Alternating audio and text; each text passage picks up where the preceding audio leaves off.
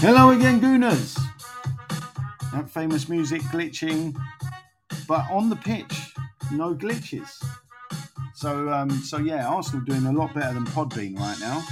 Shouldn't moan about the host, should I? Well, I'm a host of sorts, and we should have a guest of sorts as well. Alex Fizzy, as he's otherwise known, should be turning up. Glitch or no glitch, we'll see. I'll just let it play out, shall I? Well, no sign of Alex just yet, but no doubt he'll be with us very, very shortly. Anyway, we're going to talk about the Man U game primarily. What else? I can tell you that, according to some sources, West Ham actually have an injury crisis at the moment. Anyway, Craig Dawson won't be playing. That's good news because he's suspended for the game coming up.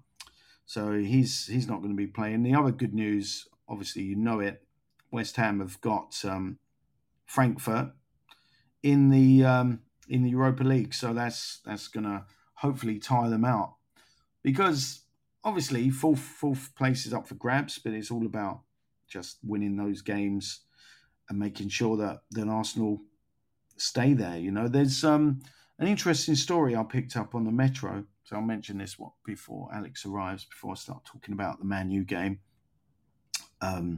He probably has got something to say about the Chelsea game. Anyway, in the Metro, there was a headline very recently. Nonsense. Kevin Campbell hits out at Arsenal fans over Lacazette criticism.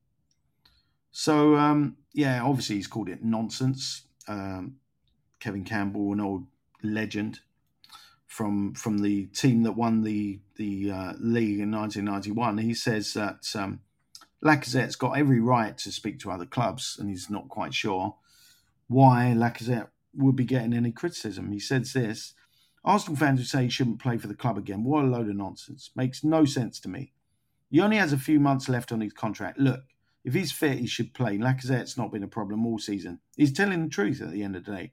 People can't handle the truth, don't read it. Lacazette's talking to clubs, what's wrong with that?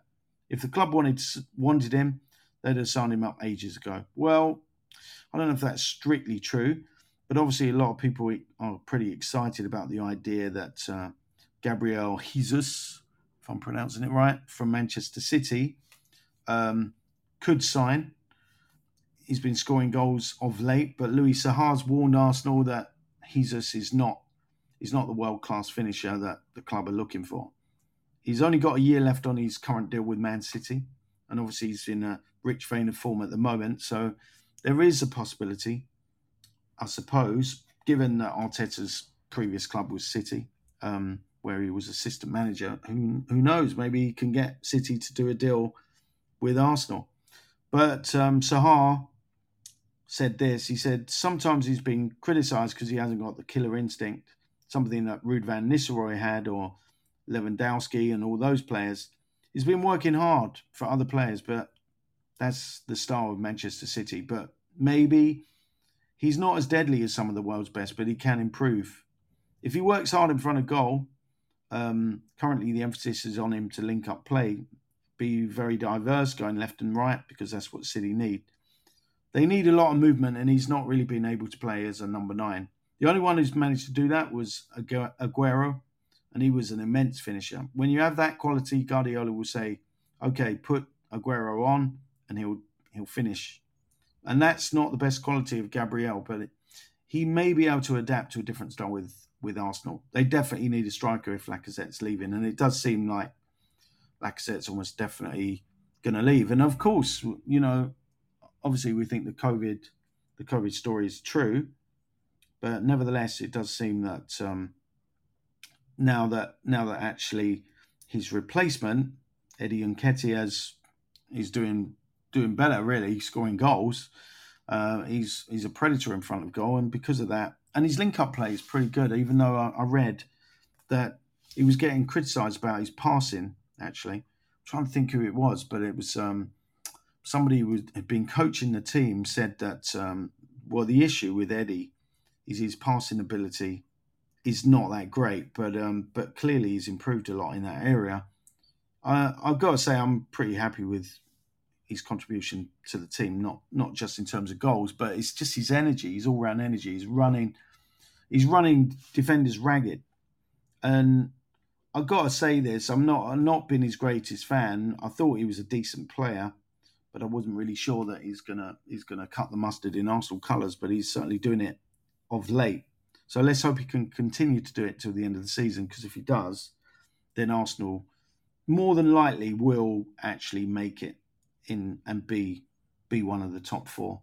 It did seem obviously at one stage that they could even make it as far as third position, but then Chelsea managed to beat West Ham in the last minute. I was thinking they were going to drop points in that game. Pretty dull game, obviously, compared to the Man U match. Well, let's start talking about Man U because it looks like perhaps there will be no Alex. But anyway, what I was going to say about the Man U game, I thought what I was saying to Alex last time was bring in El Neni, and it's worked wonders for the team having El Neni there. I feel because he's just a more mature player than Lokonga. I mean, Lokonga's a really great prospect, and I do like what I see from Lokonga. I think he's got everything in his locker except one thing, and then maybe that's positional play because there seems to be holes in the middle of midfield when he's playing. Maybe it was partly because some of the games that were, the 3 defeats in a row, some of those games had Xhaka playing out of position at left back. So it could have been that all of a sudden the midfield became like a sieve. And it was, teams could cut through. They cut through the middle as if it was hot butter. They were the knife. They just go straight through the middle of it like a dose of salts. Where's that changed? As soon as El Neni got in the picture, and I did suggest changing the formation. And I think I don't know if you've seen the picture with Arteta holding up 2 fingers. Well, he wasn't trying to protest. The 2 fingers just meant they've got 2 up front, and they were going to change the system as a result. I think that was against Chelsea. So yeah, they've become more adaptable. I think El Neni does bring that to the team. He brings something, and he keeps the ball. His statistics for keeping possession better than most. In fact, I think they were better than everybody. But the thing is, by the same token, a lot of people say, well, he doesn't really pass the ball forwards. But you do need players like that in the team. And I just think there are a lot of forward-thinking players, and I think Lokonga is mainly forward-thinking, and whereas El Neni, to me, is mostly defensive. So, yeah, that's. I think bringing El Neni in was a key reason for the change in fortunes. And a lot of people call in the new style of play chaotic. And yeah, in a sense, it looks gung-ho. I wouldn't call it chaotic. Defensively, it hasn't been totally solid. Obviously, 2 goals conceded against Chelsea, 1 against Man U. The Man U goal, I'm trying to think about it. How culpable were Arsenal defensively when they let that goal in? I'm not really sure. I just feel that Ramsdale's not at his very best right now. He's still solid. He's still doing a decent job, but he's not the same keeper who first came in. So, and plus there's been a few changes outfield as well. So that's the lack of stability is going to create goal scoring opportunities for opponents. We have to accept that. But going forward, last 2 games really can't complain. I mean, Arsenal could have absolutely smashed Man U. I mean, even 3-1, in a sense, wasn't a fair reflection. Arsenal totally dominated that game. There were times when Man U obviously had opportunities to get back in it, and the Fernandes missed penalty was pretty hilarious. He's not my favourite player, I've got to be honest. How he was even on the field later on. Hopefully some of you saw the raking challenge he put in where he went studs up on a shin, on an Arsenal player's shin, and how that wasn't punished with something more than a yellow card is beyond belief.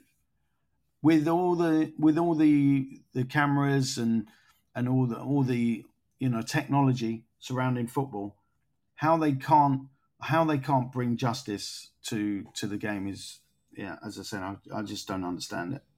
So there was that, and then Ronaldo's offside goal.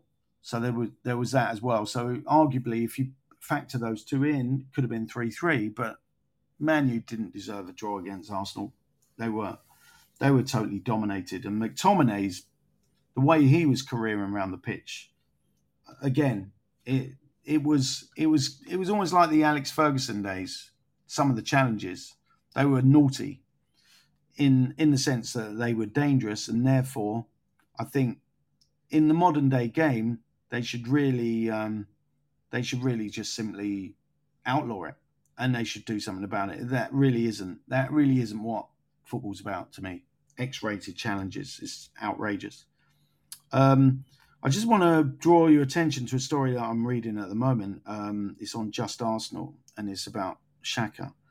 It says, we all know about Granit Xhaka and his stormy relationship with the fans, but things have improved a lot. He has in recent times, he seems like he's committing his future to Arsenal. He says he's not got any plans to leave, and he is playing pretty well. I can't deny it. And just Arsenal was saying he was clapped and cheered off the pitch by the home fans, and they are heralding the fact that his rehabilitation now is complete. And maybe it is. Maybe it is. I'm not. I mean, it's been a good thing that he didn't get the captaincy back, but yeah, things. It seems like greater harmony on and off the pitch with Xhaka and the fans, so that's really good news, and he's a stabilising factor. But obviously, the captaincy at the moment is Odegaard. It looks like, in my opinion, I think he'll keep the captaincy because his fitness record is better than the other potential captain, who's obviously out with a long-term injury, and he's making jokes at the moment about Erling Haaland, the Norway international striker who obviously scored a lot of goals for Borussia Dortmund this season. He's saying he should join Arsenal, and he would fit in perfectly. Of course, he's available for 63 million, which isn't a lot of money in today's game, I suppose, for somebody who could score that many goals. But Manchester City is a realistic destination. But nevertheless, Odegaard said this: he's a funny guy. He's a good guy and a good friend of mine. Great player, of course. We'll see what he can do. But if he's coming to England, he needs to come to us. Of course. Yeah, who's going to disagree with that? Who supports Arsenal? Obviously, Arsenal was certainly in the market for two strikers, and Haaland. I'll be most surprised if he does in fact join Arsenal. But stranger things have happened. I was talking earlier about a former coach. It was actually Jens Lehmann who said that Nketiah needs a bit of work on his passing, and he said. Jens Lehmann said he coached Nketiah for a year, but does need to improve that aspect of his game. I'm just trying to find the quotation. What does he actually say? He's a fantastic goal scorer. I had him when I was a coach here for 1 year. He only needed to improve on his passing because that's what gives the team stability and confidence. In an Arsenal team, if you have somebody that's not that good at passing, it's difficult to play. But he's worked on it, and I hope he turns out to be very well. I cross my fingers for him to improve on that level. And I think we're already seeing the evidence of that, in my opinion. So, yeah, looking at the team performance, it was just, can't criticise it at all. I just think Man U were there for the taking. And this time, Arsenal took that opportunity. Obviously, at Old Trafford early in the season, it wasn't the case. But this time they were, they had their eyes on the prize, and they weren't going to choke, because I think in a previous podcast I mentioned the fact that Arsenal seemed to choke when it really came to the crunch. The three previous games before the Chelsea Man U games, unexpected defeats in all three, and I could only put it down to the psychology. There seemed to be a lack of movement, and Nketiah being in the team brings a lot of movement to the team. But as I said, to me, the key player really is El Neni, in my opinion. Oh, the latest deal on Tammy Abraham. Let's get that from Football London. The latest. I'll bring it to you right here. So, is he going to come back? Well, let's read the article, or some of it. I'll paraphrase it at least. He's been in exceptional form since signing for Roma from Chelsea. So there's lots of speculation surrounding his possible return.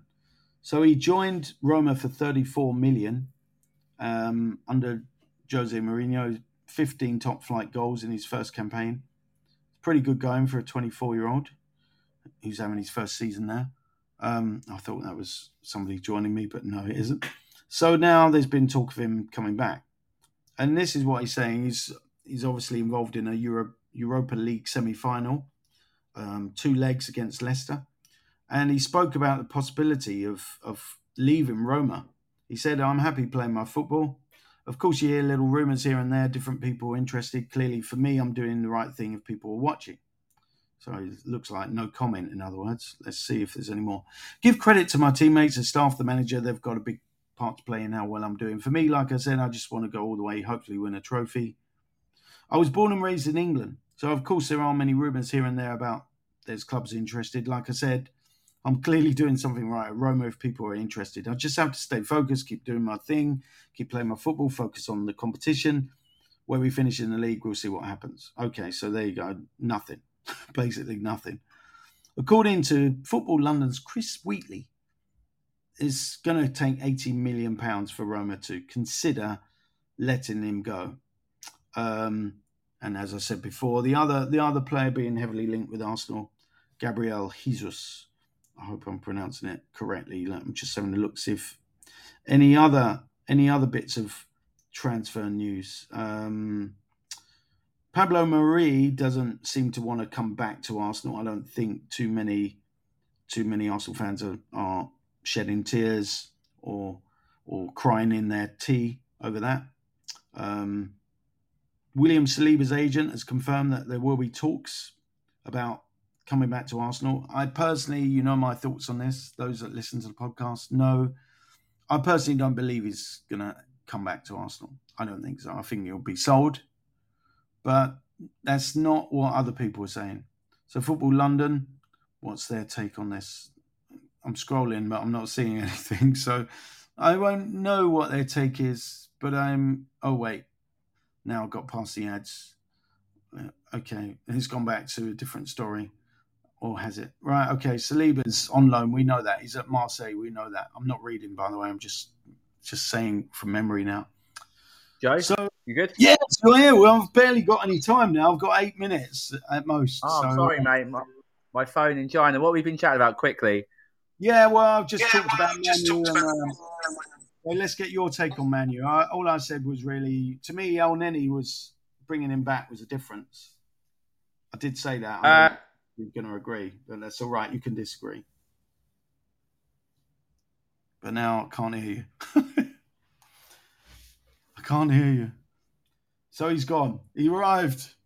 He went all metallic, and he's there, but we can't hear him. It's just, yeah. It's clearly somebody's blocking his transmission. But yeah, what was I going to say now? I'm just going to give you a quotation from Saliba. He says, I told you, I don't think he's coming back, but this is what he said. I feel good here. Oh, these adverts are driving me crazy. I've never hidden the fact I feel good here in a French accent. I don't know what my future holds. There's still 2 months to go. The most important thing is to qualify for the Champions League. And he's just talking about Marseille, really. I think discussions will take place afterwards at the end of May, early June between Arsenal and Marseille. So, Marseille will decide. I think. Yeah, can you hear me now? Yep. Yeah. Yeah. Okay. So I think Nketiah made a difference as well. I think how the team played, how we lined up. He comes deep, but he also pushes the defenders back. He runs in between the lines. So I think that was a change. But I think it's the frustration of Arsenal. It's the inexperience. We're going to have, how can we lose to Palace, Brighton and Southampton and then beat Chelsea and United? But there were great results, and now top four's in our hands. Definitely, yeah. And the Man U, it's not. They weren't in it at all, really, were they? I mean, they hit the post with that penalty, and I don't know. I thought United looked dangerous. I thought both teams defensively were poor and open. But I thought United looked dangerous. There's a couple of times I thought Ronaldo played well. After we scored, I thought for the first 20 minutes after we scored, United looked good. And then we kind of got our feet into the game and we got the second goal. And then we, inexperience again, perhaps. They scored straight away. And I kind of felt, well, they deserved that for the first 25 minutes of the half. And then second half, the first 15 minutes, it was all them. And you have to think, they hit the post, they missed a penalty, and then Xhaka killed the game with that goal. But I think we were decisive. I think what you can say, and you can't say about this Arsenal often this season, is we took our chances. And I think, in those big games, how many times, have we said it? I used to bemoan Giroud for this. Giroud didn't really take his chances in big games. And, you only get one or two chances and it makes a difference. And even this season, if you think back to, say, City, when Martinelli hit the post, 30 seconds later, we get a red card, bing, bang, bosh, the whole game is changed. And so I think, that was the case. So, hey, look, I was upset. I wasn't even angry with Southampton. I thought we were a bit unlucky. I thought we tried to do the right thing. Yeah. Brighton was a brain fart from Arteta. Palace, we deserved to lose. They were up for it. They were much better than us. We completely deserved to. Brighton was a brain fart. And, the youngest team with the youngest manager, we're going to make mistakes. But, look at the positives. The club's target this year was to get Europe. And barring a fucking miracle or a disaster, we're getting Europa League, I think, aren't we? You would think so, yeah. You'd think so. Yeah. I think it's very difficult. Unless West Ham, even if West Ham win it, right? So, sorry, even if West Ham win it, the Europa League, they go into the Champions League, right? So it doesn't matter. Yeah. But it's if Leicester win the conference thing, then they take one of the Europa spaces. So what that means is fifth will be the only team in the league that goes into the Europa League, and Leicester will be the other team, not sixth. All right, sixth place will go into the conference, but I don't personally see Leicester winning it, and I don't see us getting sixth. I see us getting fifth or fourth. It's looking that way, yeah. I mean, I like to say. Look at the points. United are 6 points behind us, and they've got 4 games left. So we need to win 2 more games, and we're out of the remaining 5, which is very doable, and we're ahead of United. United have to win all of their games, which isn't going to happen. But even if they did, we only have to win 2. We've got Europa League. I honestly think we've got Europa League. It's whether we've got Champions League or not. And now, playing West Ham, looking forward slightly before your lesson, playing West Ham, they've got no centre halves. They're playing tonight in a game which is more important to them. So you hope we'll play a B team. But, it's on Arsenal to turn up and put a performance in, of course, because they're no mugs. But they've got no centre half. So Declan Rice will probably play centre half with someone else, with a fullback, I imagine. And, and they're playing tonight as well. And I think they'll rest some of their players for the second leg the following week. So you have to think we'll play a squad team. So it's on Arsenal to win. And then let's assume Spurs beat Leicester, which I think they will. Spurs beat Leicester. If we beat West Ham, we're still 2 points clear. Then they play Liverpool at Anfield. We play Leeds at home. So you would think Spurs will lose to Liverpool at Anfield because they're the best team in the world at the minute. Certainly best team in Europe at the minute. And you think we should beat Leeds at home. If that happens, we're 5 points clear when we play them at the Lane or whatever their fucking stadium's called. 5 points clear. So we can if we draw against them, we can even afford to lose, which I don't want us to. But we can, if we draw against them, that's top 4 done. Yeah, pretty much. So West Ham is such a big game. West Ham, if we win West Ham, and I think we've got a really good chance because we're playing a weakened team. They're a good team, but they're a weakened team, and it's all about momentum, isn't it? If you think about momentum, Spurs dropping points against Brentford,